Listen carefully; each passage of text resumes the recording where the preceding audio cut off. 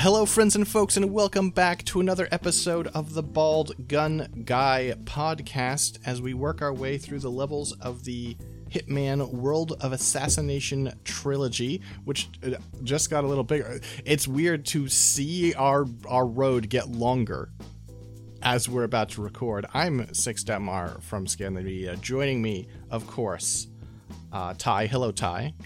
Hello, friends and family. Just kidding. Friends only. Wow, no family. If your Ty is that'd be kind of weird, here. Actually. I've had family members listen to some podcasts, and yeah, it creeps me out. Like it's not, like there's no reason they shouldn't be. It's just like, I don't know, there's something about it. But also joining us, of course, Matthew. How's it going? Lafayette is unwell. I'm doing okay though. And we've been enjoying the blissful suburbs of Vermont. Indeed. Yes. With the 2 missions associated with Whittleton Creek, the second to last mission in the base release of Hitman 2. Of course, we do also have 2 DLC maps we will get to after that. Mm-hmm. So just laying out real quick the why we're here, what we're doing. Yeah, why are we here? So we're continuing to track down Providence, which is the Illuminati, right? Yeah. And it's like, okay, the one guy we know about is a guy called the Constant, who's like always around in case things go bad, right? Yes. But we can't get close to him because we don't know his real deal. So let's find someone who is the Constant before him, and then frame him. So we're getting information from him, but we're also framing him for all the killings we've been doing so that the Illuminati pay less attention to us. And with that 1-2 punch, we should be able to get in, is the plan. Boom, bam. Works every time. Yeah, totally. That guy's name is Janus. He's a former KGB spy master and, of course, former Constant. Mm-hmm. And then he's got a special bodyguard who works directly for the Illuminati, aka Providence. I'm going to say this every time. Named Nolan Cassidy, who's former Secret Service. And here's a fun detail. So he served under Vice President Daniel Morris, who was one of the targets in the late game of Hitman Blood Money. Yes. So wow. You are directly responsible for him getting unemployed. But also, he should have just done his job. Yes.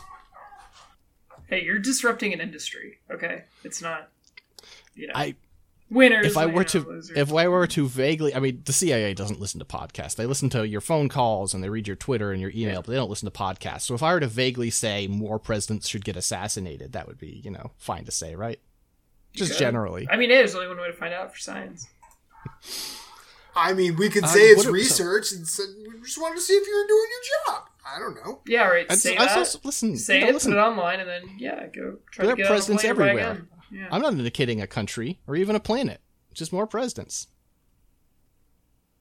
More presidents by way of making presidents die, and thus we get new presidents faster. So there are more. You also have the ambiguous legal ground. If you're just saying presidents, it's not limited or limited to presidents of a country.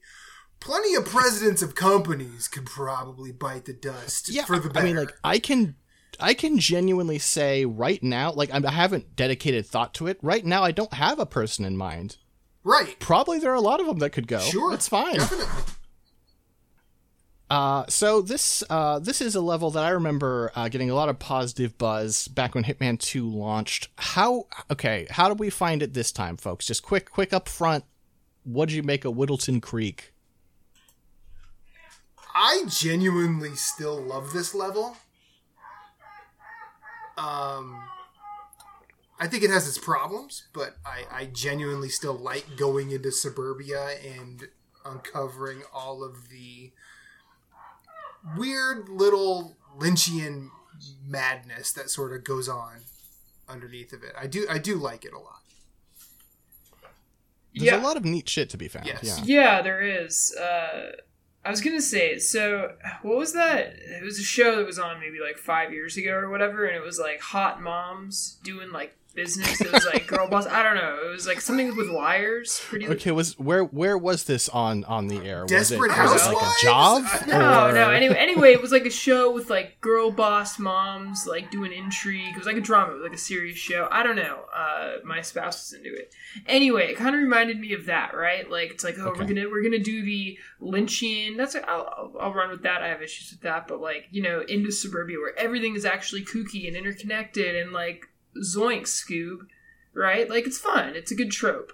Yes. Right? And it made for, I thought, a really fun level. It's one of my faves, spoiler alert. But then you have to find the clues every single time. Yeah. There's that. I don't know why they didn't change that for Hitman 3. Hitman 3 does such a thing of like, a lot of their levels are like, hey, we have these style of objectives, but when you repeat playthrough, they become optional. And please, IO, please just patch this level and make the clues optional on repeat playthroughs. It's very weird, yeah. Because you were playing a different version of the game, I could tell, because you had different unlocks for it. We'll get there. I don't want to jump ahead, but so you know what I mean. So it's like on some level, I'm like, oh yeah, they did change some stuff, but not the stuff that actually you care about. When you're playing through this map over and over again for a podcast, yeah. They also broke one of the challenges, but we're bumping into those here. Yeah. Whoa. Also, I feel like I don't know. Maybe I don't want to go out on a limb here, but one huge problem for me with this level is I feel like this level is very Connecticut. Like, I'm not saying these places don't exist in Vermont. Like, I know, like, Whittleton Creek is an actual town in Vermont, but I don't know. I always got the strongest Connecticut vibes from here. And I just thought it was, like, off, Like, yeah. I understand what you mean. I purely have to trust you here. I have never been to... I've been to Maine when I was very small. Otherwise, that is a region of the country I don't really know. Well, all right, what about you, Rewind? Like, you're in Philly. That gives you that gives you tri-state commentary rights. I've driven through Connecticut several times on my way to Boston, and I would agree with Connecticut vibes more than Vermont, only because I've even driving on the highway through Connecticut, you see the ideal that's happening here. Yeah, I mean, like, I know IRL Connecticut is, like, pretty extreme with, like, it's either giga rich in, like, Greenwich, or it's, like, super fucking methed out poor, right? It's pretty polarized. But I'm saying the Stepford Wives, like, suburban vibe that they're going for here, I would more closely associate it with the imagined Connecticut in, like, our shared, like, cultural space. That's what I mean more, you know what I mean? Oh, sure. Stepford Wives that's a great analogy. I mean, that's what they're playing with, right? Like, that is the foundational, like, material of the trope that, like, forms this setting. So, like, it feels like Connecticut. That's all. I don't know. I'm finally attuned to these things up here in gorgeous Westchester County, New York. So, what can I say? I'm a little suburban now myself. But, yeah. I like Whittleton Creek tie already. Fucking losing my mind up here. All right. No. So the structure of this place is basically we're in one subdivision, basically, of Whittleton Creek. We have 8 houses that really matter. There are a few scattered around the perimeter, but it's basically 8 different families, 8 different houses, and just the goings on of a quiet, golden hour sunlight neighborhood in Connecticut, full of rich white people on a Saturday, apparently. Yeah, I mean, I think, like, it's not at all important, but I feel like you can't not discuss immediately the first thing you see when you start this level, which is the election campaign for Charles Blake III. Yes. I'd vote for him. You shouldn't. No, you should definitely not. No. Well, I mean, I feel like I've shot him in the head about 40 times in the last 24 hours, so I feel like I owe him one, But, like, owe him one more round? Yeah. 41? Getting back to the presidents who need to die. HOA presidents, yeah. There must be, Ty, can you think of a submachine gun that holds 40 rounds so that you could You load it in, chamber one, and then you add one more. You can get extended magazines for almost anything. Sure. I guess, okay, that's cheating. But it's not cheating, Six. It's just owning a weapon with, magazine versatility. Just don't lock yourself in with something obscure and you're good to go. All right, fair enough. When I'm down in Philly, my Glock all of a sudden holds 33 rounds. Who knew, That's magic. Yeah, it's magic. It's that Philly physics. We spell physics with with an F in Philly. We spell physics with the same way everyone else does, but it's Philly. But it's a Philly slightly aggressive, drunk. Yeah. Well, no, it's the cheese physics is different because then you gotta worry about wit or without, and that becomes a whole different set of. Are we dealing with in non-Euclidean geometry or non-Newtonian physics? Which way you want to go? That's one of those things. That's one of those things that, like, I have finally come to accept that I guess this is a real hill that real Philly folks die on. But the whiz thing, it just feels like tourist trap stupid garbage. Okay. Go ahead and come at me. I don't mind. I'm not about to. No, I'm not about to do that because I didn't grow up here. Like, I came here as an adult. I will say, I do like a cheesesteak. I will say, I do like it with whiz and onions. Do I get whiz and onions every time I eat a cheesesteak? No, because I would like to live a little bit longer. We could ask questions about that, but... Yeah, why do you want to live longer? What the fuck is wrong with you? I have no idea. Well, I do have an idea. It's not necessarily something I can talk about right now, but I do have an idea. Yeah, it involves presidents and yes, going out and making this... The Infinite Rewind manifesto about presidents. Hell yeah. Yeah, we have bombs in the mail. What more? Que mas, huh? Yeah, right? But yeah, like if you like a cheesesteak, eat it how you want. Just don't eat it at Pat's or Gino's.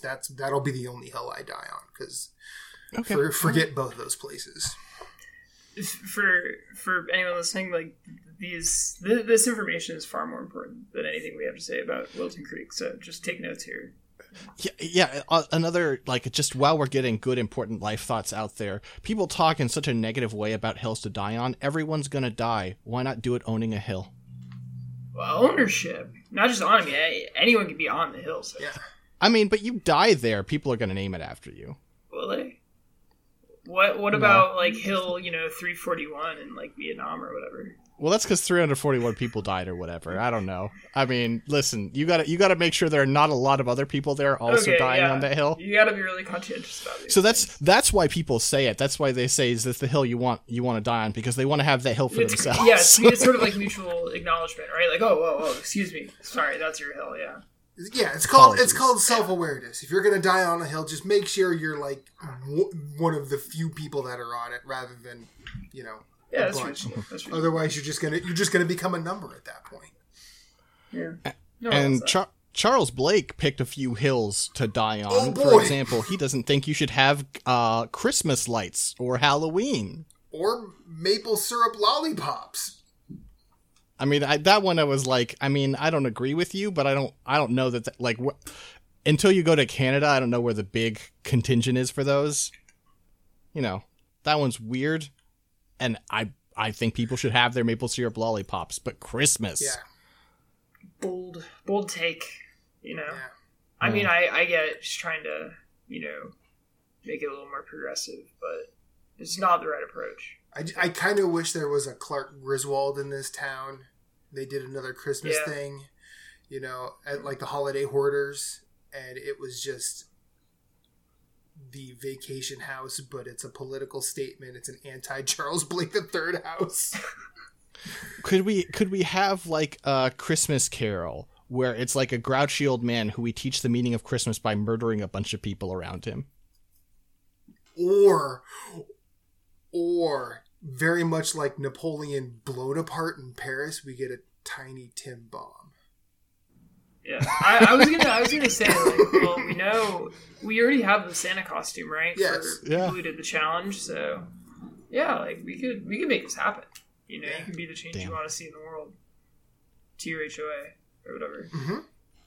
Yeah. I will say in his defense, I like the classic looks that he goes for with the little hat. I don't know what you call those hats. The little like. It's a Panama hat, I think. Pancake Panama. That's not bad. All right. Yeah. No, I just thought it's timeless. You know, timeless Americana. He's got like the sash and everything. I mean, he's going for a very You know, old school really. look. Yeah, he appreciates, you know, sort of the trimmings. New England Americana Mussolini. Let's go. No, he's not New England though, because he's overweight. For real New England, you got to be like austere. You got to be an East Anglian Puritan, you know, like, and they're not fat. So I don't know. No, he's kind of a Southern. You could, you know. Like either Midwest, like later settlement. I don't really get a like authentic New England from him. It's more of a generalized America for me. You know, that's a good point. I do think you get some Southern vibes from. I mean, the retro look, but also, I mean, like I feel like in the South you are, you know, and this could just be a perception, but you are more likely to see people who are doing the numerical naming thing. Yeah, exactly. But on the other hand, the super aggressive regulation kind of stuff would never fly down there. Like, well, that's why he had to move. Right, because a bunch of angry Scots-Irish people were, you know, chasing him out of town. That makes sense, actually. That makes sense. Mm-hmm. All right. But yes, so we've got, you know, Janice's house over yonder. He's crawling with bodyguards, and he's just sort of stumbling around and commenting about the old days. Mm-hmm. And you also have Cassie's house, which has a big old fumigation machine hooked up to it, because I guess he's got a pest problem. Well, I just won't move the damn thing. Yeah. We got this Greenpeace guy just taking his time with the two houses. It's ridiculous. It is a low-key criticism in these games of contractors, because anytime there is a contractor, because 47 has to be able to use their deal for his own ends, they are taking forever. They are just standing there answering the same phone call forever. Oh my god, are you talking about the fucking muffin guy? Oh, no, well, the contractor gets on and off the phone. Like the guy next to the van. Okay, I didn't spend too much time around the contractor on this session. I really appreciate it, because like if you're playing this game all the way through, like normally this is one of the last missions, right? So it's like you've gotten to that point of the game where the guy just gets on his cell phone right next to the patch of tall grass. Mm-hmm. There's like no forklift, there's no bullshit. It's like, hey, you want it? Let's go right here. I was like, we know what you want. Here you go. Yeah.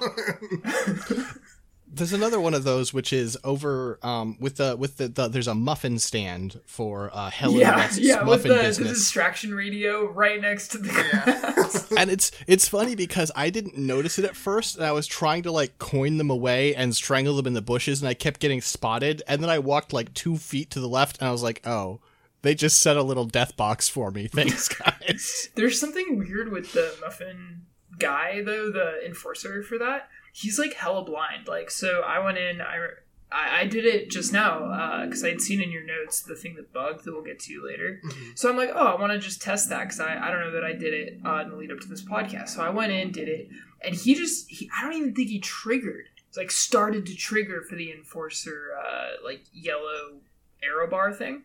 Not at all. He's just laser focused on getting laid or whatever his deal is. I think that's kind of his customer service gimmick. Customer service, maybe? Yeah, customer service. That's what we call it. Yeah, dude, he's like, you don't even need to take him out. Like, I fed the real estate agent, I did all of that, and just don't worry about it. It's fine. So, damn, for what it's worth. Either was some weird thing going on or whatever, but I don't know.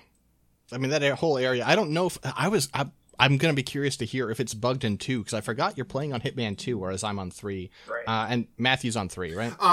For this, I'm on 3, but I did play it completely through on 2. I don't remember getting that particular achievement.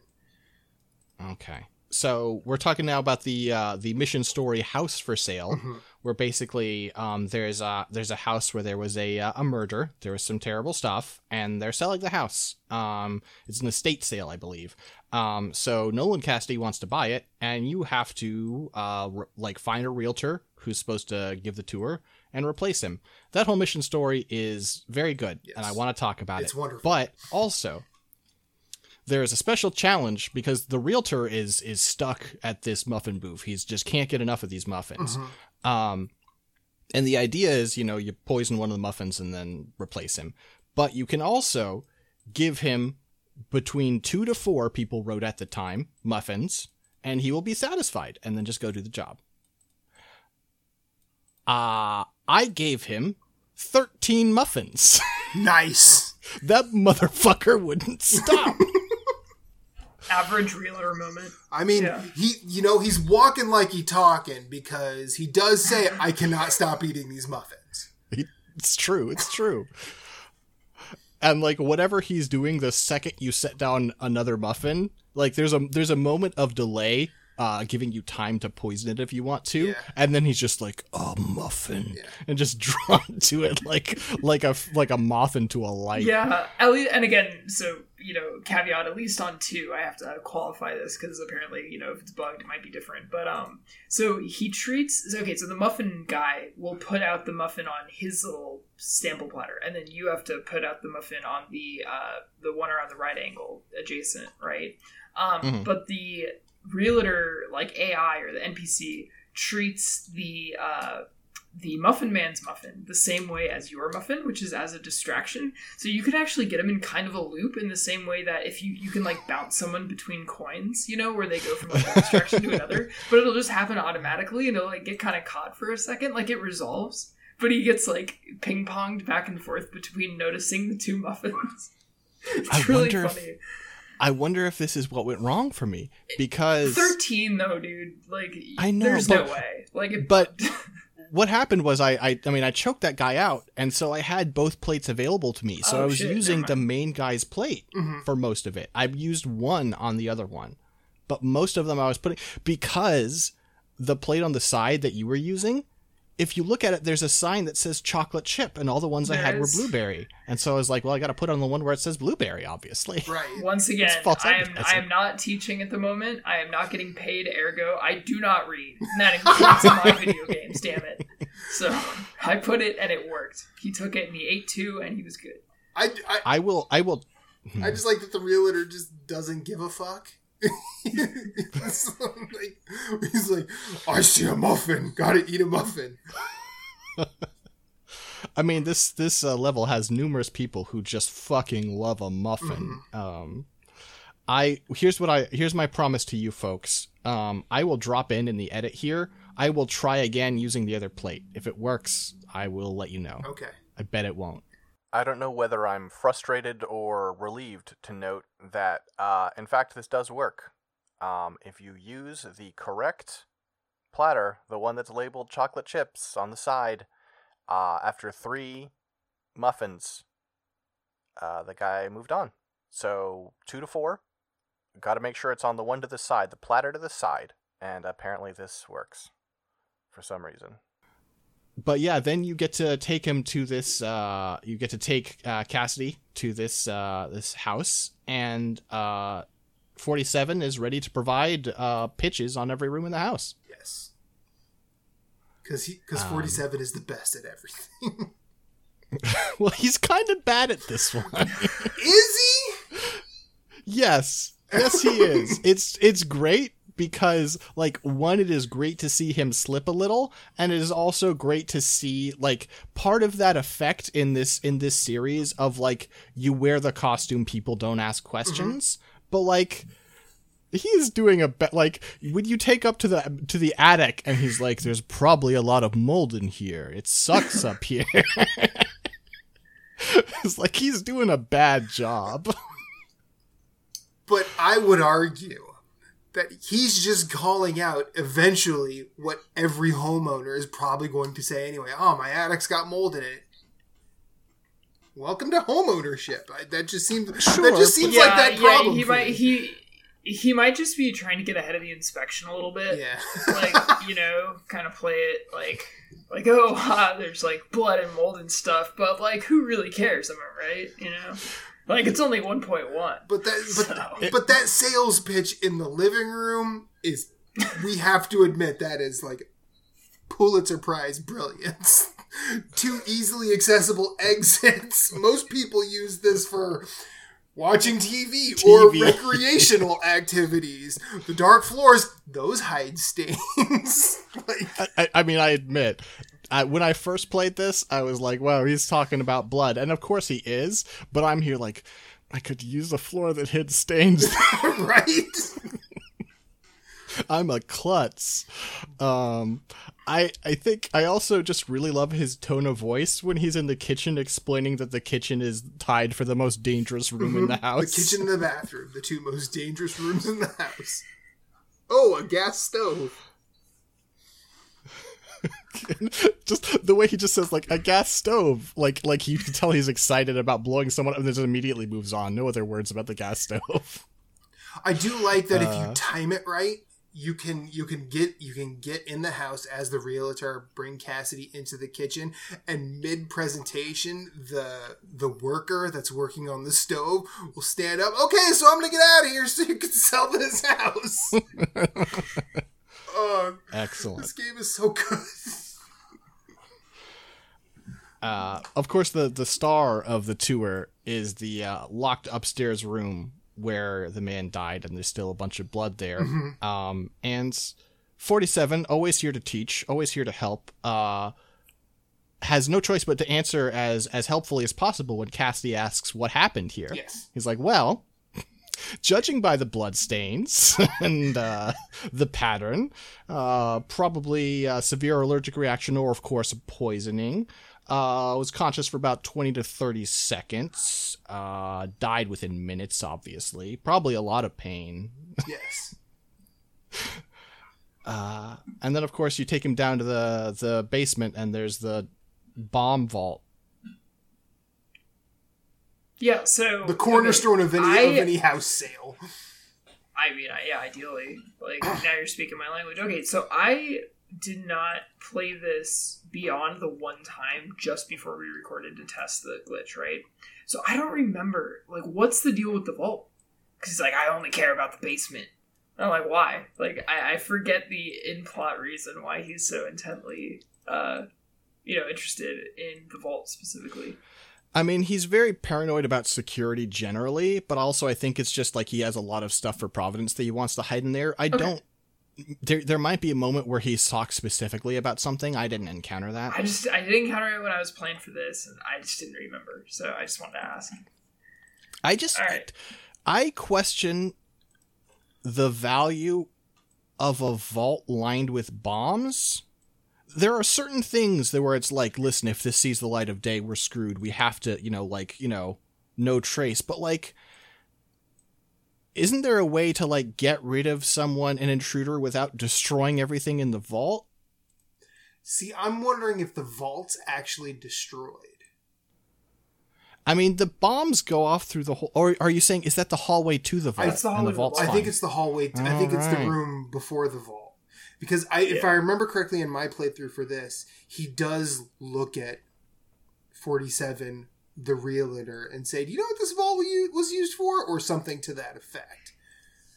And I don't think 47 gives Cassidy an answer. I see. Okay. I made a bad assumption there then. Fair enough. No, I don't think that's bad. If you didn't encounter it, that doesn't make it bad. Also, I'm just going to say, I remember when I first encountered this, like I had a distinct moment, right? So I encountered the vault in the sale house after I had encountered the tunnels that connect to other houses that we'll get to, right? Mm-hmm. I remember for a moment being so excited. I'm like, wait, do all these houses connect? And then I was like, well, that doesn't make sense, right? Like, because they wouldn't have, like, these tunnels can't have been put here by the, like, Illuminati for this, because they just moved these people in fairly recently. There has to be some deeper backstory that I'm, like, going in, again, like, turning into this weird, like, Lovecraftian, like, all the tunnels are, they're connected, like, because he's going into this, like, big schizo post, and then it's like, oh, it's not connected. It's just those other two houses. I mean, Damn. it's from New England, right? I mean, it could be like, oh, these, like, you know, of course, the building on top is new, but parts of this basement down, like, date back to the American Revolutionary really War, excited. where they were used for smuggling rifles, Something right? cool. Something cool. You know? Something there are cool. a lot of different ways it can go. But sadly, it doesn't. Sadly, not so much. Just that one tunnel, which is used for smuggling rifles. There are some weapons in there, but there's a car bomb. Yeah. Yeah. Can you put it on a car? Or is it just a remote detonated bomb that's colorfully called a car I bomb? think it's just colorfully called a car bomb. You can probably find a way to like attach it to a car. Sure. I was just wondering if there was a, you know, it's trying to pry into the deep philosophical question of what is a car bomb? Is it just a bomb that you put in a car? I mean, I don't know any explosives experts. Ty, you're the closest I get. And I don't think you're going to know this one. But, like, perhaps, I mean, I suppose you would need you couldn't just do you probably could just do, but it would be more effective to do a higher penetration than a classic fragmentation for a car bomb because of all the metal in the way. Yeah, well, it's my understanding that, like, for stuff like that, you don't build in any, like, shrapnel or fragmentation at all. You're just going with like as much of a explosive like payload as possible, right? So yeah, I mean, I guess it comes with its own the car it has all the parts, and then also like concussive shockwaves are super fucking like brutal on their own, like so you know, you don't need that. Yeah, you don't have to like worry about that. You know, it's not like a grenade or something. All right. I don't know. Good to know. I thought it was like odd because like also like car bomb implies that they like created a different kind of object versus like remote detonated explosive. It could have used the same name because it uses the same graphical assets as the like or the remote bomb. You know, it's like what? It's just weird. Yeah, it does make you wonder if there's some like maybe some abandoned idea or something. Like you know, there is one of the challenges that is one of the redacted ones, and I didn't end up doing it. But the art of it is like a car exploding. Or maybe it originally had a different purpose. And like also like car bombs in video games, like, you know, obviously not the biggest thing. They're not like rocket launchers, right? But like you go back through like GTA 3 onward, like, well, not, I think eventually they stopped doing it, but it was a big part of like jobs and stuff in GTA 3, you know, it has a storied history. So Scarface, the world is yours. Yeah. You know. Yeah, I mean, you know, the Troubles. Yeah, classic. Sure. I don't think they were probably trying to connect to the Troubles. It's a valid comparison on your part. I mean, it's just I'm genetically hard coded to make that. Listen, connection. my dad was in a house when a boy came by asking for empty bottles to make petrol bombs. Like, I know. That's fun. Yeah, that's great. Okay, actually, sorry, this is a good point. I have another question if anyone tried this. So, it's my understanding that you can only poison food, for example, when it's out on a specific container. And then once you've poisoned, let's say, the cupcake or whatever, the entree, you can't then interact with that object again except to give it out. You can't pick it back up, right? So, because I asked, correct. Okay, because like you can put a muffin into Cassidy's mailbox and he just takes it because he takes whatever you put in there. Right?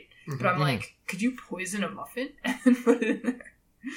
I don't think so. I didn't get to try it though, because I don't think that's how that works. No. So. I think, in all my experiences, and I haven't tried that exact thing, but I have tried similar things. And once you poison something, it is glued to the spot, and only like scripted distribution methods work. Yeah. Did anyone else like just walk around like giving gifts of like putting things in the mailbox? All the time. Yeah, that's great. Because then it cuts to the little cam whenever they open it. You know.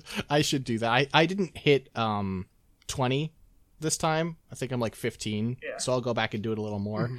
Busy time around here. I even had to delay the recording. Apologies, but yeah. So I would love to do a little more poking around, and perhaps I'll deliver some gifts. I have some old. So we had a house where we had a scorpion problem. Okay. They were just common brown scorpions, but it still fucking hurt when they got you, right? Yeah. And they liked dark places that got Yeah. hot, like a mailbox. Yep.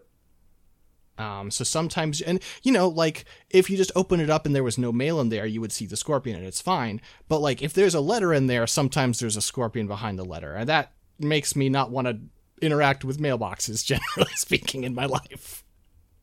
Yeah, that sucks. Yeah, that sucks a lot. I also, when I was young, I went to go to bed and I lay down, and apparently I laid down with a scorpion underneath me right in the middle of my back. And Damn, it you had a went to lot of town. them. You had a lot of them. That's crazy. Yeah, there were a lot of scorpions. I because they were always like way like they're like the shiny, like, okay, so spiders are like the regular Pokemon, and then scorpions were like the shiny version that you encountered like very Totally. rarely, you know. And you're like, oh, that's kind of cool, even though like fuck you, you know. That's my experience. So like, I'm sorry you got like zoinked with them. It's funny because it's like I don't have any active, like, there's no conscious level disdain for them or hatred or anything, but I am discovering there is a deep subconscious layer where I'm just like, oh fuck, scorpions. Dude, But, like, there's something extremely pure about the like Skinner box setup for that. Of like, I reach into the literal mailbox and ouch, like I get stung. Like, it's fuck. in that moment my hand is Schrodinger's hand. Is it going to be stung or not? Yeah. Only way to know is to try. No. Well, this is how I know that Ty and I are in categorically different biomes, because I think if a regular Pokemon is a spider around here, the shiny is definitely a praying mantis. Yo, praying mantises are cool though. Oh, you know? no, I hate. I'm not going to throw shade at the praying mantis. But every so often when I see him, because I don't see him very regularly, I'm just like, oh, that's a praying mantis.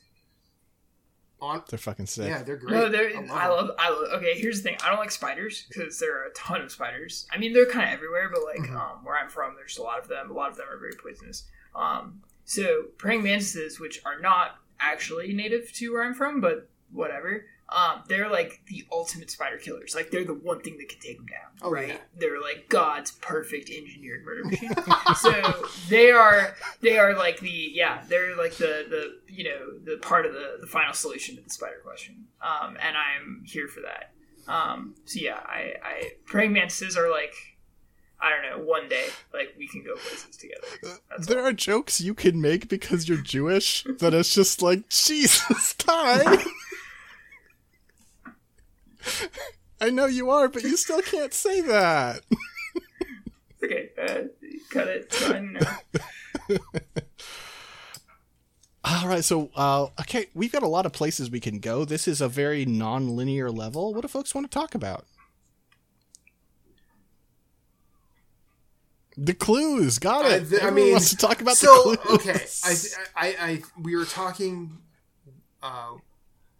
I don't remember if it was before the recording or during the recording about the clues being very annoying to get over multiple attempts. I agree with that completely. But I do like how they are set up and spread out. I do think that's a very fun addition to this. Like I do like that. I'll also just. I'm sorry. Go ahead. Oh, well, like you inexplicably have to just dig for one of them, and it's. At least when I originally figured that out, I figured it out almost completely organically. Like I knew there was a clue somewhere in the area, but it wasn't like on the exact spot. Mm-hmm. And then I happened to just have a shovel, and then all of a sudden I saw the dig icon. I'm like, wait, what? Guess I'll dig. Yeah, I guess I'm digging, and that's what it's like to play through life as the main characters. You just get these like really helpful prompts. You're like, oh, I guess I'll do this thing. And it immediately pans out. You know. I hate not being the main character. I never get these prompts. It would be so helpful. Very helpful. Yeah, the shinies just appear. Yeah. You know, something. So I've played this level a lot, obviously, over the last like 48 hours, as we do. Mm-hmm. I'm still not that annoyed by it, if I'm being totally honest. Which is saying a lot. Like, I would think that I would be sick to death of having to go get the clues every time. And I just want to note this because I think it speaks to the overall like jouissance of the level. that I don't even care. I'm having a good time. I think it's only a problem when you forget until the end. Like, if you get stuff as you go, it's totally fine. There are lots of instances where it's like you have to knock out someone in order to get to a target, and hey, they had a clue on them, right? Mm-hmm. Or like, oh, you pass through this area and there's a clue on the table. But when you get to the end and you're like, all right, everyone's dead. Oh, fuck. I have to go back into the house and get the microfilm and then take it to the neighbor because she had a brief phase where she thought she'd do microfilming as a hobby and then realized that wasn't a thing. Yeah, totally normal one. Yeah. Yeah, no, I empathize with that woman. So I have a thing for, like extremely small like typefaces and stuff like that. I just think that like microprinting is cool, and obviously genuine like microfilm is like the sort of apex of that, right?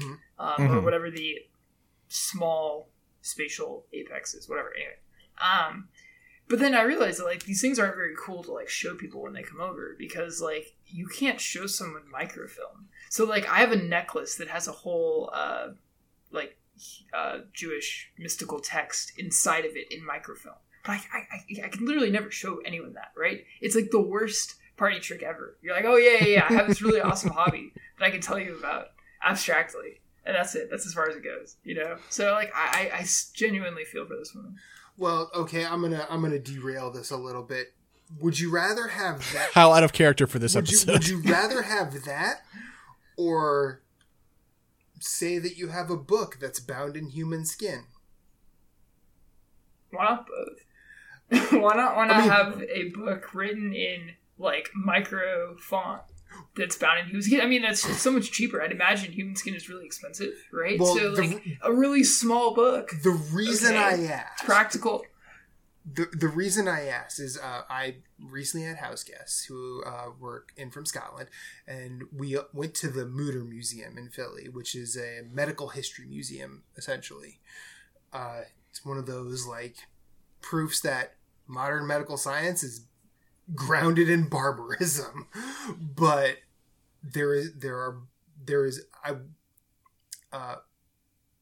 my partner and I kind of dipped out early because for some reason or another, she wasn't feeling it. So we just sort of hung out, in the lobby, waited for our two friends to sort of walk through. And we popped into the gift shop and I saw this book called Dark Archives, a history of books being bound by human skin. That's fun. So what I learned early on in the book is if you were a doctor in the late 1800s, early 1900s, I guess I could say early 20th century, and you had a serious book collection, or you were fond of collecting rare books, more often than not, you were going to cross the threshold of having a book bound in human skin. That's pretty cool, And like I play enough RimWorld where that's like not too freaky. That's like it's like a grail, It's like that's just a good use of resources. I mean, what else are you going to use human skin for? But like working as a healthcare worker in the 21st century, I'm like, wow, that raises a ton of questions about like consent and. Oh no, I think all the answers to those questions. Oh, 100% I do, Ty. Yeah, 100%. Yeah, I mean, like, but yeah, like, where do you go after you've scratched your first edition itch, so to speak? You're like, you got to take it to the next level. I mean, like, you're not a casual, right? You're not a casual bibliophile. I mean, Fear and Loathing in Las Vegas taught me something. Once you get into a serious drug collection, the tendency is to take it as far as you can. I mean, imagine this, mm-hmm. right? Imagine you had a copy of the three main books of The Lord of the Rings made out of J.R.R. Tolkien leather. Isn't that like the ultimate, tribute? No, I wouldn't want that. No, I wouldn't want that. No? I mean, he's already dead. What does he want the skin for? I don't need tanned Tolkien in my life. I just don't. Yeah. Okay, that's. I mean, listen, I don't necessarily need a copy of Lord of the Rings in general. Sure. No, there's something about like, right, like the sort of like the universality of like that as a like text, right, or like free text, whatever. Like mm-hmm. It's kind of undermined when you are literally binding that to the like concrete, like again, pun intended, embodied materiality of the author's skin leather, Mm-hmm. like to bind the book, right? Like, I don't know, like it puts Lord of So the you're a Rings pretend in a irony fan. Yeah, I'm just saying it puts it in too much of a context, like. I guess that's fair. Yeah. It's in context and in content now. Yeah, I mean, look, I was trying to set up a death of the author joke, but I just kind of bailed on it. Well, so. I think it makes it like one of those like one of those like essays that were written, like, free public domain essays about something that you can buy off of Amazon for $10 printed. Mm-hmm. It's like, okay, this is just the like unnecessary commercialization of a thing. Yeah. Sure. What if it was like something really banal? Like, what if it's just like completely, like mediocre, but it's bound in human skin? Like, how would you? There's an anecdote Betty about Crocker that in the cookbook? book, Todd. I'm glad that you phrased it that way. There was a man, I don't remember his name, and the book is downstairs, so I can't go get it for reference. But I believe he was a widower, and his wife's favorite book was given to him as a gift, bound in human skin, not of his wife, but of someone else. And he treasured that. I mean, it's it's I a little odd, but there's something very intimate about that, right? Like, it's almost like swingers, right? Like, you have that third party that you brought into this intimate. Like, We've officially hit the point where I don't want to be. Well, right? Like that's human skin that you and her you touched together, right? Like, you shared that like special like intimate tactile, a little bit of her rubbed off on that other third party's skin. my favorite part of this is that it was in the possession of Harvard, and when it was tested and proved that the book was actually bound by human skin, like in 2014, Harvard posted it on the Harvard blog, which just chef's kiss on that little tidbit right there.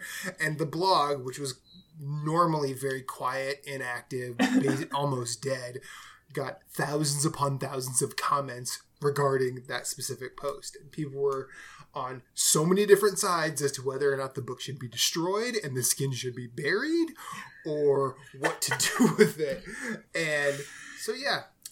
I feel like that's a testing of the brand, right? Because like, if you're Harvard, you should be able to just have anything and say anything. It's like, oh, well, that's kind of respectable. Like, it's in a collection at Harvard. Mm-hmm.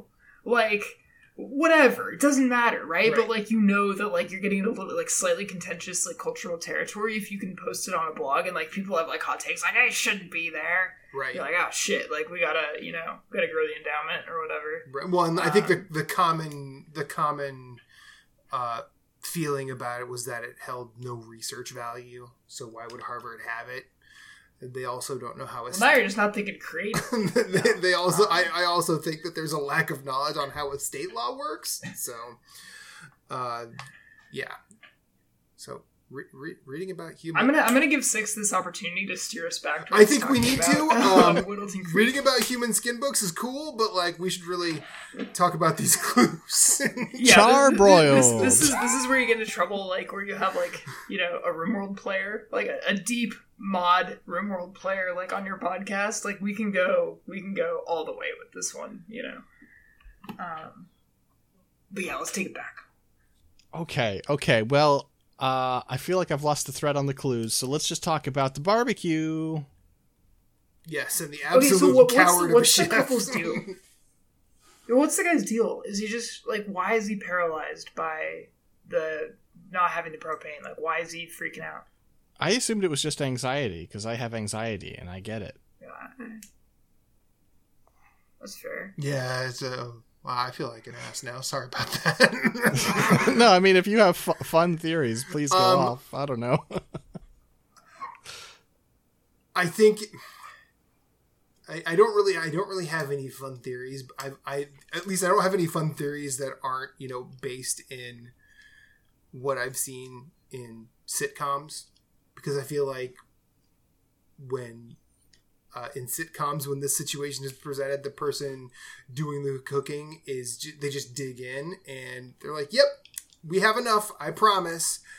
And then everybody gets sick because everything's undercooked. American television. So yeah, I don't really have any fun theories. Yeah, I don't know. For me, like, there's this whole, like, so the guy is just, like, freaking out, but for no, like, clear reason. Like, it's like he doesn't know what to do, right? And then similarly, like, the wife or whatever, the significant other, and, like, the polka dotted dress, they're doing this, like, weird, again, like, retro, like, 50s kind of vibe. It's like they're reptiles in skin suits, like, trying really hard to be, like, all American, like, normal family, having a barbecue because we just moved into the neighborhood, and, like, failing miserably, right? Yeah, I mean, there's a whole vibe kind of going on here. The Stepfords don't want to be discovered. It's so funny because it's like I just would say all the things, but instead of the lizards, I just say anxious people, right? It's like, oh no, we're new in this neighborhood. Oh, they've got a 50s thing going on. We can do 50s. Oh, don't worry, I'm sure the barbecue's gonna go great. Oh God, I can't believe we didn't get enough propane, but I can't leave the barbecue. Everyone's gonna think I'm being irresponsible. What do I do? I guess in favor of your anxiety. So again, the question of, like, they just moved in. So they presumably haven't had a cookout before. So if they just bought a full tank of propane, how the hell did they run out? They were cooking for hours on that thing to kill the tank, right? So was he, like, out at, like, 3 a.m.? He's, like, drilling? Practicing. He's like, oh, man, Practicing. yeah, I'm grilling. He's going through, like, $1,000 of meat, like, to be able to, like, grill. Yeah. I mean, this is the sitcom episode, right? Is that he's like, and we'll just have a chill barbecue and it'll be nice. And then his wife gets him the apron that says Barbecue King. And he's like, oh God, there's so much pressure. Right. Turns into that episode of Seinfeld where the dad has the #1 dad shirt and he walks around bragging about it. Only instead of bragging about it, he just feels like he's just got a massive inferiority complex about it. I don't deserve this #1 shirt. I mean, this guy is a romance novel author. That's a fun thing. You look around his house, you can find that he's the author of Chains of Love, which is a spin-off of Cassandra Snow, which is another series that we've had to bring up on here. So, you know, that's fun. I feel like a different group of podcast hosts, this would be, like, a good angle into. I feel like the jokes around romance and sort of, like, that soft erotica type, like, literature has really, like, transformed after the phenomenon of 50 Shades of Grey. Like, I swear, like, someone could, like, write, like, maybe not a full dissertation, but, like, a master's thesis on, like, the representation of romance, like, in other media, right? Like, how it all, like, is still, like, in this, like, kind of phase of being, like, 50 Shades jokes. I don't know. That's not us. I'm not saying we would do that, but I'm just, like, flagging it. Well, as someone who likes a very wide swath of pop music, I think Erasure might have a case for copyright infringement because one of their biggest hits is Chains of Love. Good to know. That's good to know. All I can bring to that. It's a good song, well, not in the Hitman verse. Yeah. Not in the Hitman verse. Never happened in Hitman. In the world of assassination, that song never came out. Did it? How do you know? I just told you. Okay. I'm the host of the show. I have to know these things. I'm sorry. No, it's okay. Listen, I'm used to dealing with the weakness and foolishness of lesser beings. I know. It must get tiresome. 6 just thumbs to the correct page in his podcast DM manual. Yes, we're rolling for magical items now. Roll a d20 to see if Erasure's Chains of Love was released in the world of assassination. It's a pill organizer of wondrous things. Damn it! Yeah, I like this one just because I don't know. I think it's fun to be at the barbecue. Though this is one. So I did actually do some of the escalations this time, right? And there's one of them that is just... Ty, did you escalation this time? I did half of them, not all, because that's all I felt like doing. Yeah. Okay, fair enough. Cool. You probably did. I think it was the first one on the list, which is just like walk into the barbecue and shoot someone. And just do that like 3 times. It's the most baffling nothing escalation. It's so easy and there's no theme. It's just like walk into the barbecue with an assault rifle. Yep. Yeah, It's like, there's okay. there's 2 of those. At least. There's this, okay, well, I don't want to get like scattered here, but there's that one, and then there's the fumigation one, which you're like, what? Oh yeah. Okay, but yeah. No, it was something. Hey, it's like, what, 4,000 XP? Mhm. Again, hot tip for listeners who, if you're trying to grind out mastery on a level, just do the escalations. Sometimes they're a joke, and you get a bunch of XP. Yeah. Yep. Yeah. And sometimes they're actually kind of cool. There's one that's the McAllister Ransack, which is just burglary. Just like sneak into people's houses and steal shit. And I think that's fun. Mhm. It's like, you know how like there was a period where you could be like an indie game developer, and you could be like, you could have your deep moment of like, I like to imagine games like without like violence or like whatever, it's cooperative or whatever. You throw some buzzwords in there, and like you're because you're not making Call of Duty or whatever. Yeah. So this is like, what if Hitman, but without Hitman? Yeah, you're just sneaking around. It's a good time. It's too bad. These days, the equivalent is like the wholesome game, thing, and I don't think you could really fit this in there. I mean, I don't know. Yeah, no, let's not go there. Yeah, that's right. I mean, you could make some wholesome burglary. I'll bet you there's a way to do it. It's for charity. You donate everything you steal. Yes. Okay. It's Disney's Robin Hood, the game. It's okay because they're cute animals. But yeah, I mean, that's the only escalation that I would say is like straight up I thought pretty good. The O'Leary conflagration is only fun because it's playing with a part of the level that doesn't matter, which is the fact that there's the nice old grandma who makes muffins who's a serial killer. Yeah.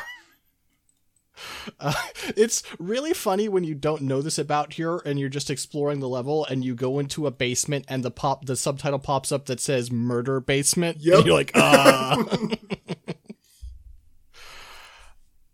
yeah, apparently ever since an incident in I think high school, she's been obsessed with poisoning boys. Okay. So yeah.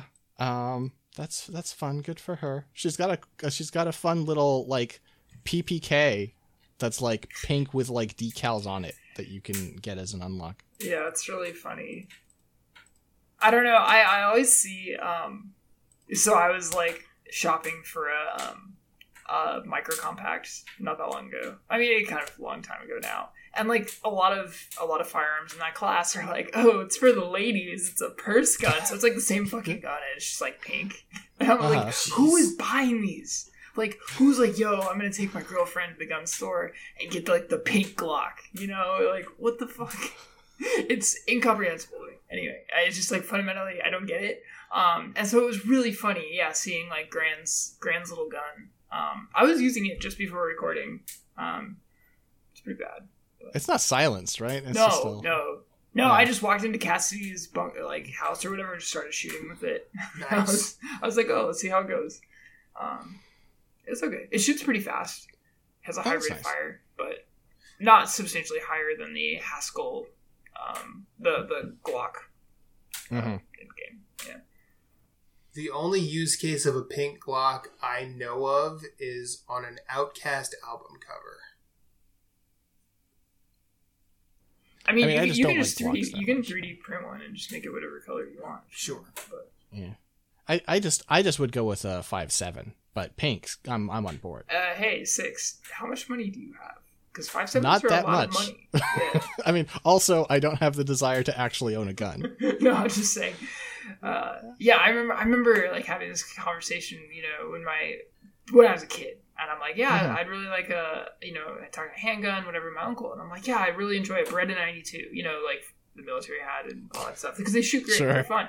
And he's like, he's like, I'm like, I don't really like the way the Glock looks and the sights are kind of shitty. And he's like, yeah, but it's like a quarter of the price. And I'm like, oh yeah, that is a thing, isn't it? Like, I might not have, like, you know, $1,500 to drop on a gun. I mean, listen, if I actually had to do this thing genuinely, I would buy an M1 911 clone. Just like 47, the Silver Baller. Yeah, there you go. Yeah. Though mine would be a pink baller. Because I'm a pink baller. Next mission story to talk about. So there are a couple with Janice's house that are just kind of like, there's a problem at Janice's house. If you address it, you can kill him. So there's like, hey, his guards are trying to get him to quit smoking. If you give him back his cigarettes, maybe he'll blow himself up. Hey, he's got a gopher problem. You could put a bomb in a gopher hole. That's fun. It's wacky. It's kooky. The problem is, I feel like very few of the mission stories with Janice involve you actually interacting with Janice. Yeah. Yeah. For a character who knows 47, theoretically, I was really hoping there'd be something like the one from Hokkaido, which is like the, you know, like Hello 47, or, you know, the one where you can walk up in a suit and he just has a heart attack. Like, I don't necessarily want that reproduced, but I want that level of playing with the history. Mm-hmm. But not so much. Well, they skirt around it, right? Like, from what I remember, just off the cuff, he's like, oh, you know, you have, like, a remarkable face, Eastern European, yes. Then he, like, compliments you on your, like, Crusader Kings, like, good genetics or whatever. Yeah. But he says it in such a way where you sort of, you know, you think for a second that it might pop off, but then it doesn't. Seems like kind of a missed opportunity, but I don't know. He's also an ancient man, right? Like, yeah. How long has it been since he actually interacted with 47? I mean, it's been since 47 was very, very young, so you've got to, like, I would say at least 3 decades, probably more. Yeah, so, I mean, I know you're not that old, right? But, like, sure. Damn, you know, like, I can see forgetting, personally. No, sure. I just think it would have been fun. Like, I just would have had more fun if some of the mission stories felt like they were engaging with Janice's relationships to the world and his history. Or even just engaging with more of the lore. Yeah. Because it's also, I guess, like, one thing is, like, it's like, oh, he's, like, obsessively archiving, right? Like, he's doing this and that, like, blah, blah, blah. But then, like, it would be cool if that actually, like, had some kind of, like, you would expect to hit that, like, you know, that character of all, you know, to, like, have some, to be thinking about, like, you know, those loose ends in a long career, you know, blah, blah, blah. I don't know. And I mean, there have been instances of mission stories in the past that did this kind of thing, right? Like, you can show, like, home videos to, like, the dude in Sapienza, right? Yeah. Right. Or, you know, you can reenact, like a you know, like, panic episode inducing thing in Colorado with Sean Rose, you know? But, yeah. Well. The road not taken. Yes. What is funny, though, is you can get his cigarettes, go put them back, and then wait for him to come, have him smoke a cigarette, and then throw a bomb in the window and blow it up. That's true. I do also, like, I did, because I was bored one time, I had a save where I was, like, outside the bathroom waiting for him to come in and throw up in the toilet so I could, you know, suffocate him. Yeah, and I kept, like, taking the next step afterwards and, like, goofing up. And so the save was before he'd arrived. And so I already had the challenge for poisoning him. So I just put a block of C4 in the bowl of the toilet. It's just the most childish shit, but it's still funny sometimes. Yeah. And that's broad strokes the level. Yeah. I mean, I think it's the most annoying thing about it is the way that, unless you're, like, willing to monitor people's, like, movements, it's annoying to get from house to house because, like, all their yards are connected, but a bunch of the yards are, like, trespassing or hostile. Yep. and so it's a little frustrating having to run around the outside over and over, but it's just a really cool level with a bunch of neat shit in it. Mm-hmm. I there's something about that though, okay, right? Like, I actually kind of like the format of being able to like have this circuit, right, that gives you access to the front of the house, right, and then the backs are all connected, but it's complicated, and you have to like actually manage disguises or be, you know, whatever, right?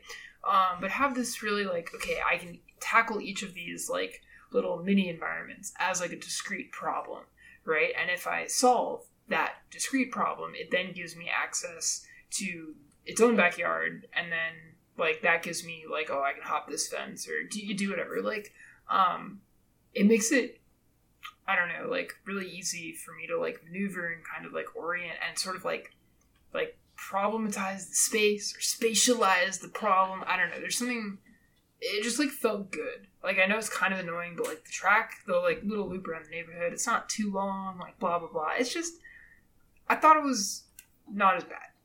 I don't know. No, I mean, I probably made it sound worse than it is. I do think that fundamentally the dynamics of like, if you want access to the front yard, sure, no problem. If you want to use the backyard, it's going to be tricky. There's going to be complications. I think that's a really cool dynamic. Mm-hmm. Yeah, I agree. Now, getting back to what Ty just said about, like, isn't there a puzzle in Janice's basement that is kind of like that too? Or am I misremembering this completely? Like, I might have just not bumped into this. Okay, no, it's not. Now, this puzzle doesn't like lead you anywhere, but I'm pretty sure there's like this square puzzle that's almost like a mosaic in the basement. But when Ty was talking about how each section of it is like its own individual problem, it made me think of that. So I might be misremembering it because no, I mean I probably just don't remember because like, fatigue is real. But yeah, I just think that in terms of the quality output we get in this series, in this particular trilogy, I think this one is, it's like you've gotten, over the course of Hitman 2, you've gotten really big and expansive and dense. This is just like a nice little tight morsel before the conclusion. And yeah, with a bunch of cool stuff. And it's almost kind of like you're having a little bit of your dessert before your dinner. It's a real, I love this level so much. And it's really fun that then our second mission set in Whittleton Creek is like, you could hire any banger off the street to do this. Yeah. So this is a sequel actually to our one from Miami that was a huge pain in the ass. Yeah. Yes. This is that was AJ Ajit Krish, who was marketing Atlantide, which is a con special water. And this is the guy who came up with it, Galen Voles. And here's what you do. You walk up to his house, you jump over the fence, you go in through the basement, and then you shoot him, and then you leave. Mm-hmm. It's so easy. Yeah. In a way that's kind of delightful. And when you load in, right, the deputy tells you, like, man, all this security system, and you can just go through the basement, and you're like, oh, man, that's cool. Thank you, brother. Yeah. And he's like, I don't know why you'd want a security system over a flesh and blood, police officer. And I'm like, I have a few reasons. But I see what you're getting at. 47's like, hold my beer. Yeah, the only real, there are, of course, no mission stories. This is very common with these side objective ones. The only real thing you can do is there's a challenge where you approach him as the mailman, and he gives you a personal, consultation. That's fine. You get to hear the first-person pitch for, alternative medicine bullshit. That's a part of this that I feel a little about, which is part of their building up of Galen Voles as this big villain, is explaining that he's really misleading and exploiting the alternative medicine community. And I'm like, yeah, that's what that community is people there to be exploited. Like, I am not saying that it's okay to exploit them, but like anyone engaged in that business whatsoever is either unbelievably stupid to think their product works or knows it doesn't and is robbing them. I mean, I feel like, look, you're gonna get into some interesting areas here with particularly what constitutes like the sort of like boundaries of like, you know, true discourse and authority in like medical practice, right? And like to what degree is that like centralized around like, you know, sort of like nodes of socioeconomic power in our society, right? I personally, Ty, your unreliable co-host, am not interested at all in pursuing that. However, if I like teleport myself back in time 5 years ago, Ty, like when you met me, I would care about that, right? Like I'd be like, well, who decides like what's alternative medicine and what not, sure. Right? Like, you know, everything is done for a profit motive anyway, and like, you know, why is, you know, smudging alternative, you know, like medicine, but like, I don't know, slinging Percocets is like legitimate, you know, practice, like blah, blah, blah, right? Like, there's a lot you can say about that. I just don't care. So, shoot the guy in the head, whatever. I guess since I brought it up, I will try and round it out by saying, like, I want alternatives to our current medical system and our current medicines, right? I think that's obviously a good thing. It's just that what I have observed of that market in the United States is that it is almost entirely either people exploiting or people being exploited. Yeah, I don't disagree. I'm just saying, like, you know, like a really uppity grad student could like give you an unfun 10 minutes of your life.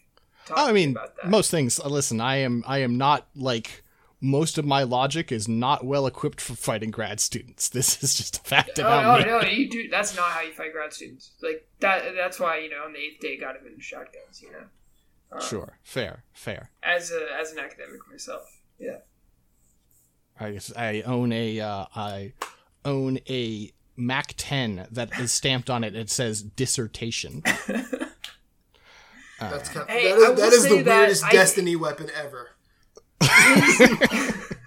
Is the silenced Mac 10 unique to this level, or is it in other levels in Hitman?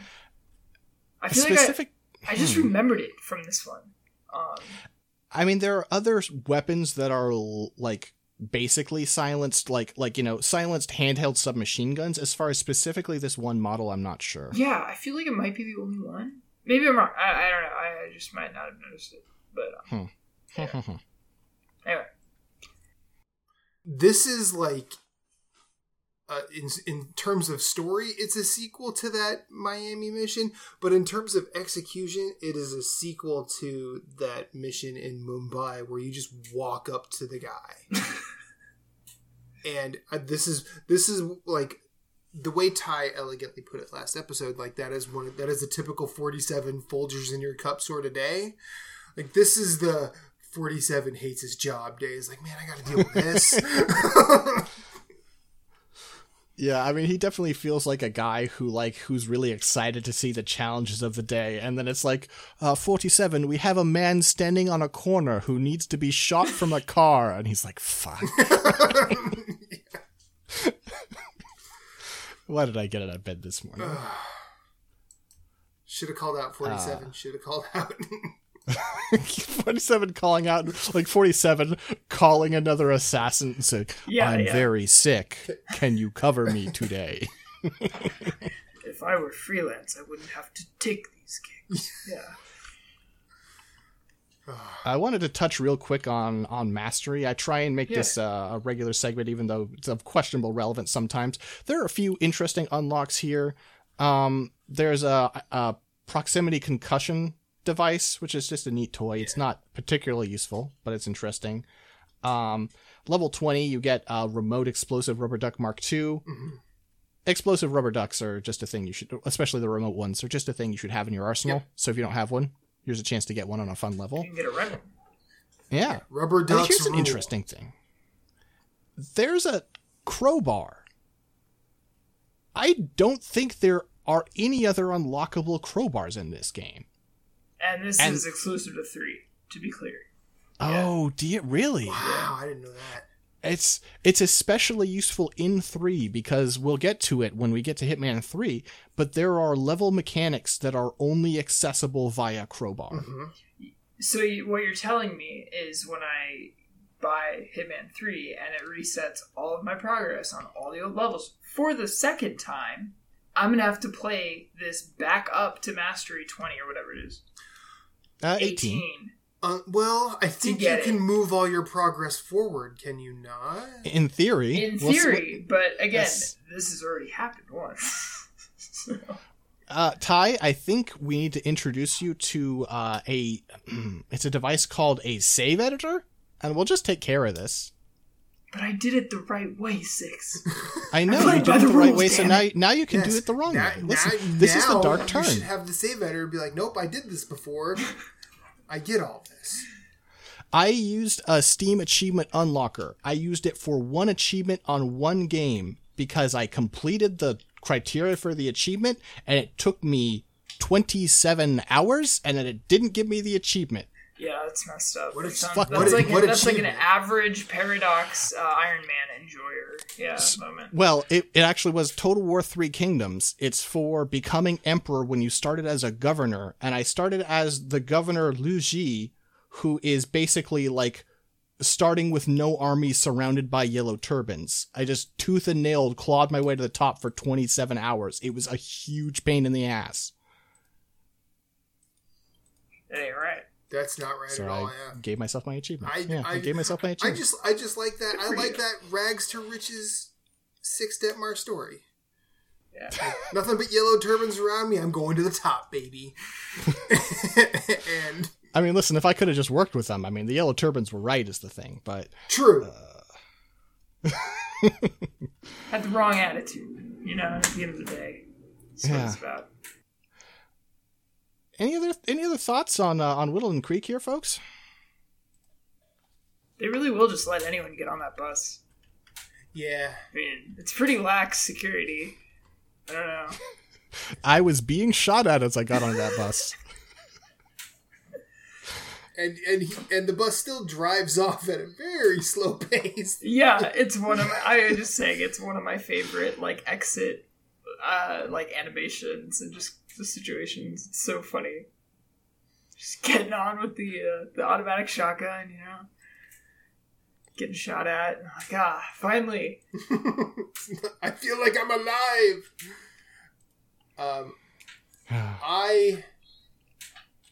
I feel bad for the nurse.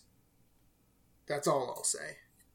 I mean, I feel bad for Lafayette. Good news for him. Hey, that His guy patient's was dead preaching doctor-patient confidentiality with those ducks. And again, we all know ducks haven't existed since 1997. CIA. So he was just telling the CIA everything about old man Janice. It was irresponsible. Completely. I mean, and it's not like he died. Well, true. On your playthrough. No, listen, it is the canon of Hitman that anyone who is not a target doesn't die. Yes. That is basically because characters will recur that you can kill. Right. Well, so the reality, though, is that, actually, the nurse is a really good example of Hitman needs to relax, chill the fuck out, regarding embankments that lead to the out-of-bounds area where people just die. Because you throw, I forget what I kept knocking him out with, a wrench or whatever. You knock the nurse out and he just freaking crumples down into the creek and dies. And you're like, gosh. Well, I think that's more a drowning thing than an out-of-bounds thing, because... I just mean they just put lethal water area just kind of around a moat, and made it way too easy to just slide in. And then you just get it, but non-target killed, body hidden. You're like, oh great. I do like the idea of just bringing multiple ducks and setting them around the nurse, and just let the nurse talk to the rubber ducks. I think that'd be funny. And just hope that none of them were proximity, because oh god. Yeah. Or you bring the concussive one, it knocks him into the water, he drowns.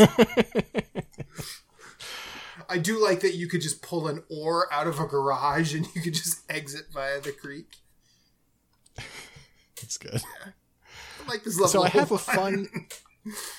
have a fun fact before we go on to we have a question, a listener question, and then we're going to do our ranking. Okay. But I have a fun fact for us. So, as mentioned, since we last recorded, a new level came out in Hitman 3, Ambrose Island.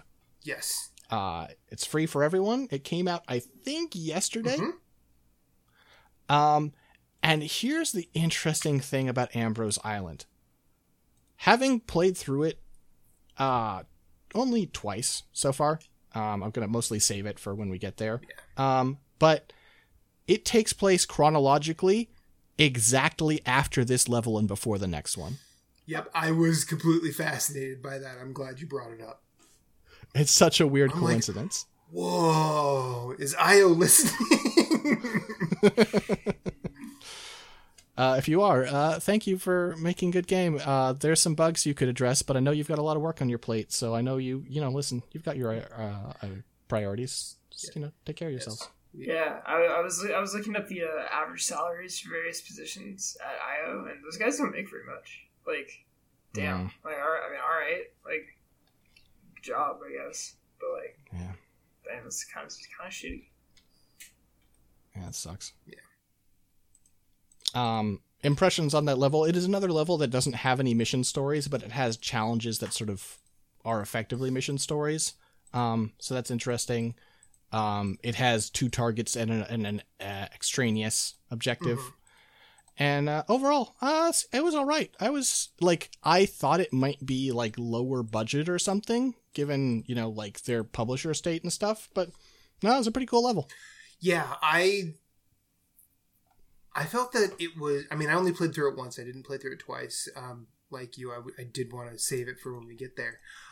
I did appreciate how intuitive this level felt. Like, I didn't feel the need for mission stories. Like, depending on how you wander through it, everything kind of pops out for you, and you're like, oh, I can go this way and do this thing, or I can go that way and do that thing. There's a kind of a scavenger hunt that was a little annoying, but yeah. I think because I figured out that what I needed to do, I'm like, oh, this will just acquaint me with getting around the island or the little shore village that's going on there. I thought it was. I think it's nicely designed, and I look forward to digging more into it next year. Yeah, because if we manage to start hitting a pace of 1 a month, it's still going to be next year. Yeah. But all right, listener question. This comes in from Rick. If you lived in the suburb, what would you have in your basement? I can answer that right now because I live in an apartment building and I desperately need. You know how when you go look at the house when the realtor is showing Cassidy the house, like plenty of room for a family or a man with lots of hobbies. I need a hobby basement. I've been priming minis like a drug addict in my apartment complex parking lot, like crouched down, like spraying spray paint into like a little box to prime my Eldar and my Space Marines. I need a hobby basement badly. That's my answer. It's funny because my answer is similar, but in a different direction. So you would walk around and you would hear people talking about like, oh, Six's house just has the Detmar house just has so many fucking gunpla in it. It has just so many. And you would walk through the upper 2 floors and be like, I mean, there's some here and there, but they're not that much. I guess it's just an art restriction. And then you would go into the basement and it'd just be packed with boxes of my backlog. Of the gunpla I have bought and not built yet. I respect it. Yeah. It would be a maze. As someone who is still relatively new to the hobby, I would be jealous.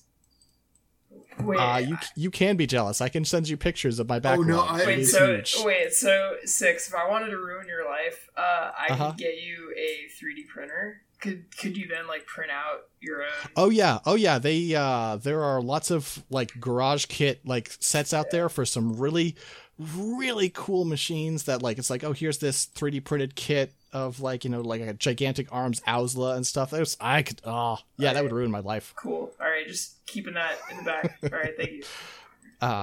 Yeah. I'd go in on that other with you, answer. Ty. The other answer, the fun answer, would just be that there would just be a bunch of bodies with knives already in them. That wouldn't really be me, but that'd be interesting. Expected. I guess that's true. You know, that's like Tuscany. Wow, great theme, Barbara. Wow, it's got bodied. I guess mine would be similar to a basement that's already in Whittleton Creek. Instead of musical instruments, it would just be a basement full of vinyl records. Yeah, that's the real answer. We all want it. Yeah. You know what would actually be nice? Okay, changing my second answer to another actually kind of serious answer. Okay. The upper 2 floors of the house would be very empty. Maybe the top one would actually have some boxes and stuff in it. And you get to the basement, that'd be where I actually live, because the basements are usually cooler. I like basements. I used to have a basement apartment. It was fantastic. I like a basement as well, for that same reason. The basement we have here in this rented house is in this balmy humidity, this balmy East Coast Philly humidity. I can go downstairs and I need pants and or a hoodie if I'm going to stay there for a while. That sounds so good. It's like when I first moved in, partner was like, "What are you doing?" I'm like, we have a TV down there that's like where I play like my PlayStation, and if I decide to hook my Switch up to a TV, like I will play down there. And I came up in the middle of August and put jeans and a hoodie on. And she's like, "What are you doing?" I'm like, "I'm playing video games." And seriously? I'm like, "Yeah." "Do you know how cold it is down there?" She came down and we looked up where like the air conditioning, like the central air, like rectangular tube that sort of starts piping air to the rest of the house, had ice coming off of it. It was beautiful. And she came down. She's like, "It's nice." I don't. I'm like, I'm sitting down there, and my teeth are chattering, and it's. You can't do this to me. I'm sitting here. I turn off the air conditioning and the fan when I podcast, and I'm sitting here in this lovely Southern California summer heat, just like. I'm going to be editing out lots of ice tinking as I'm just chugging water to not die. Yeah, I mean, I'm sitting here sweating as well, and that is just. I mean, if you're ever on the East Coast, come on over, hang out. We'd be happy to have you. Ty, if you're ever down this way, let me know. We'll cook you food. But yeah, sometimes it's just super freezing down there. It's even worse in the winter. Oh yeah, the winter like the winter is when I have to move back up to the upper floors. In fact, that's probably when the level occurs, is as winter is starting and I'm about to get ready to move things, and one of the ways you can kill me is just by locking me in down there. So if I locked you in with a 3D printer, at least you could die doing show up. Yeah, I die printing Sinanju heads. Yeah. Well, it's time for our usual ritual. Ranking of the levels. Indeed. If you check the pinned messages in our group DM, you will see what your rankings were if you want to make changes or if you just want to insert Whittleton Creek. It was not possessive, excuse me. At some point on this. Who wants to go first? It can be me if y'all like. I can go first because mine is just an insert. Okay. My ranking, I'll just read it down. Number 1, Marrakesh. 2, Colorado. 3, Hokkaido. 4, Whittleton Creek. 5 Paris, 6 Columbia, 7 Miami, 8 Hawks Bay, 9 ICA, 10 Bangkok, and 11 Sapienza. Okay.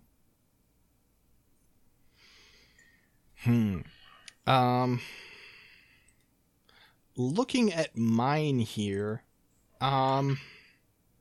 gosh, I am surprised at my answer here. Number 1, Hokkaido. Number 2, Paris. Number 3, Whittleton Creek. Number 4, Marrakesh. 5, Miami. 6, Mumbai. 7, Colorado. 8, Columbia. 9, Hawks Bay. 10, ICA Training Facility. 11, Sapienza. 12, Bangkok. I did not expect that at all. Me either. Yeah, I'm gonna go nuts a little bit. Let's do Colorado, Paris, Vermont, Marrakesh, Columbia, Miami, Mumbai, Sapienza, Hokkaido, Hawks Bay, Bangkok, Wow. ICA. Yeah, I think I'm overrating it a little bit within the internal logic of my list. Like, it's a very good level, you know, but we're just gonna go for it, and then it'll settle over subsequent episodes for sure. Yeah, I mean, this is the nice thing about it, right? Is Yeah. that we can, you know, next episode we can come back and say, so clearly we were on one, and you know, But we're like vibes. legitimately, like I know, like I'm like I had a really good time. I really enjoyed my experience with Hitman, getting ready for this podcast, and I want the list right now to reflect that because that is genuine. Yeah. Yeah. I enjoyed myself far more than I normally do getting ready for these pods. So it is what it is. Excellent. And of course, next episode we will be headed to the Isle of Seagal for the Ark Society. This is a map I have really not messed with very much, and that's going to be fun for me. I hope. God, I hope, because I also hadn't messed very much with Bangkok, and jeez. I'm That going seems to fun, say from that what I remember. I bet that this level is better for you than Bangkok is. I hope so. I hope so. Well, Is the third objective optional? Yes, it is. It is. Yes, It is. I remember. Okay. Sick. All right. Well, we're gonna go through our plugs. Matthew, where can people find you on the internet? You find me at infinite_rewind on the twitter.com. You can also find me hosting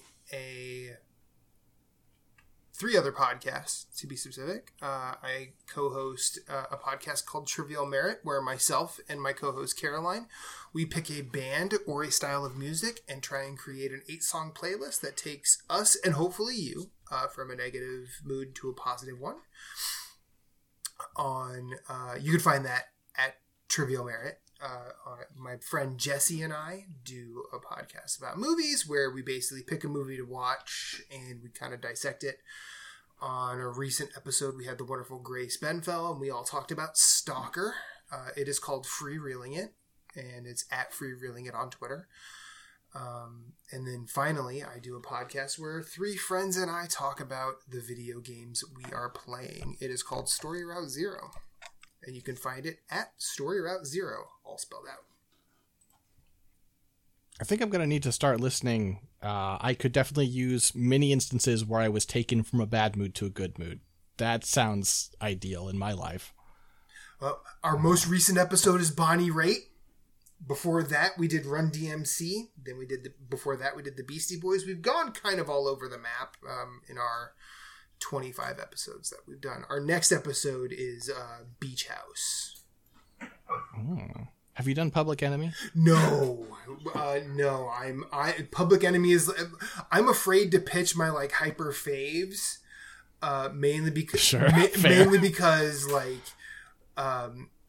one of my favorite bands is the Velvet Underground, and we did that, and Caroline just did not like them, and I felt bad because I kind of, when I get super passionate about things, I tend to be a problem. and I'm very shocked that in the episode of Freereeling It with Stalker, Grace and Jesse kind of did most of the talking, and I was very proud of myself for not just matting all over it. Just kind of simmering in the corner. Yeah, I'm just let these folks talk. If they have any questions, answer the best of your abilities without being an asshole. But I do want to do Public Enemy, and we are looking for guests. So 6, just saying.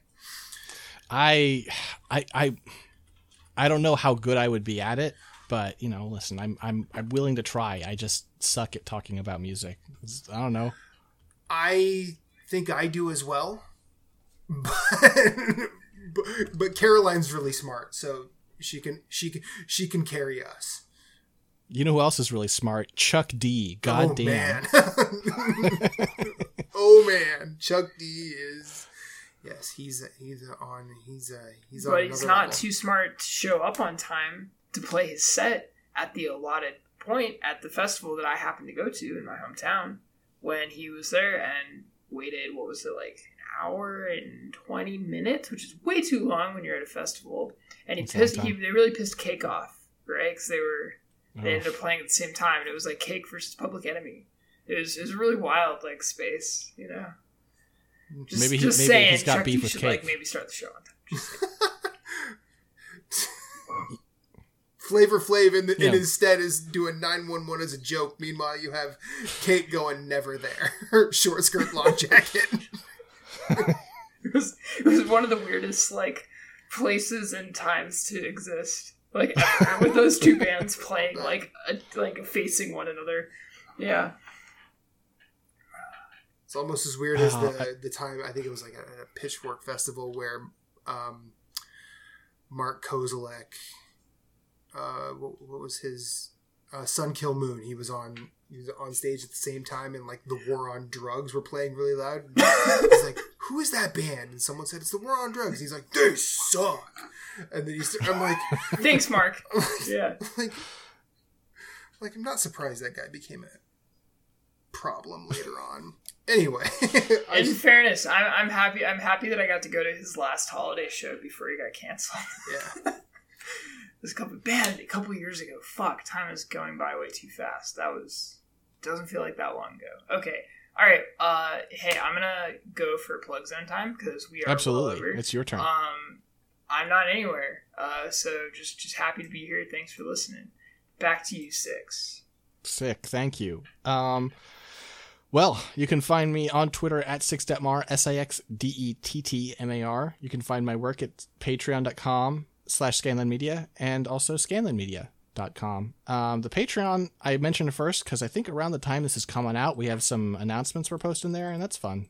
We're making some changes. We're hoping to be, harder, faster, better, stronger, or whatever. That's a music reference. Daft Punk. Yeah, that's how you know you're a real fan. real music enjoyer over here. Goodbye, everyone. Good night. I'll leave you to prepare. Daft Punk is playing at my house. My house. My house.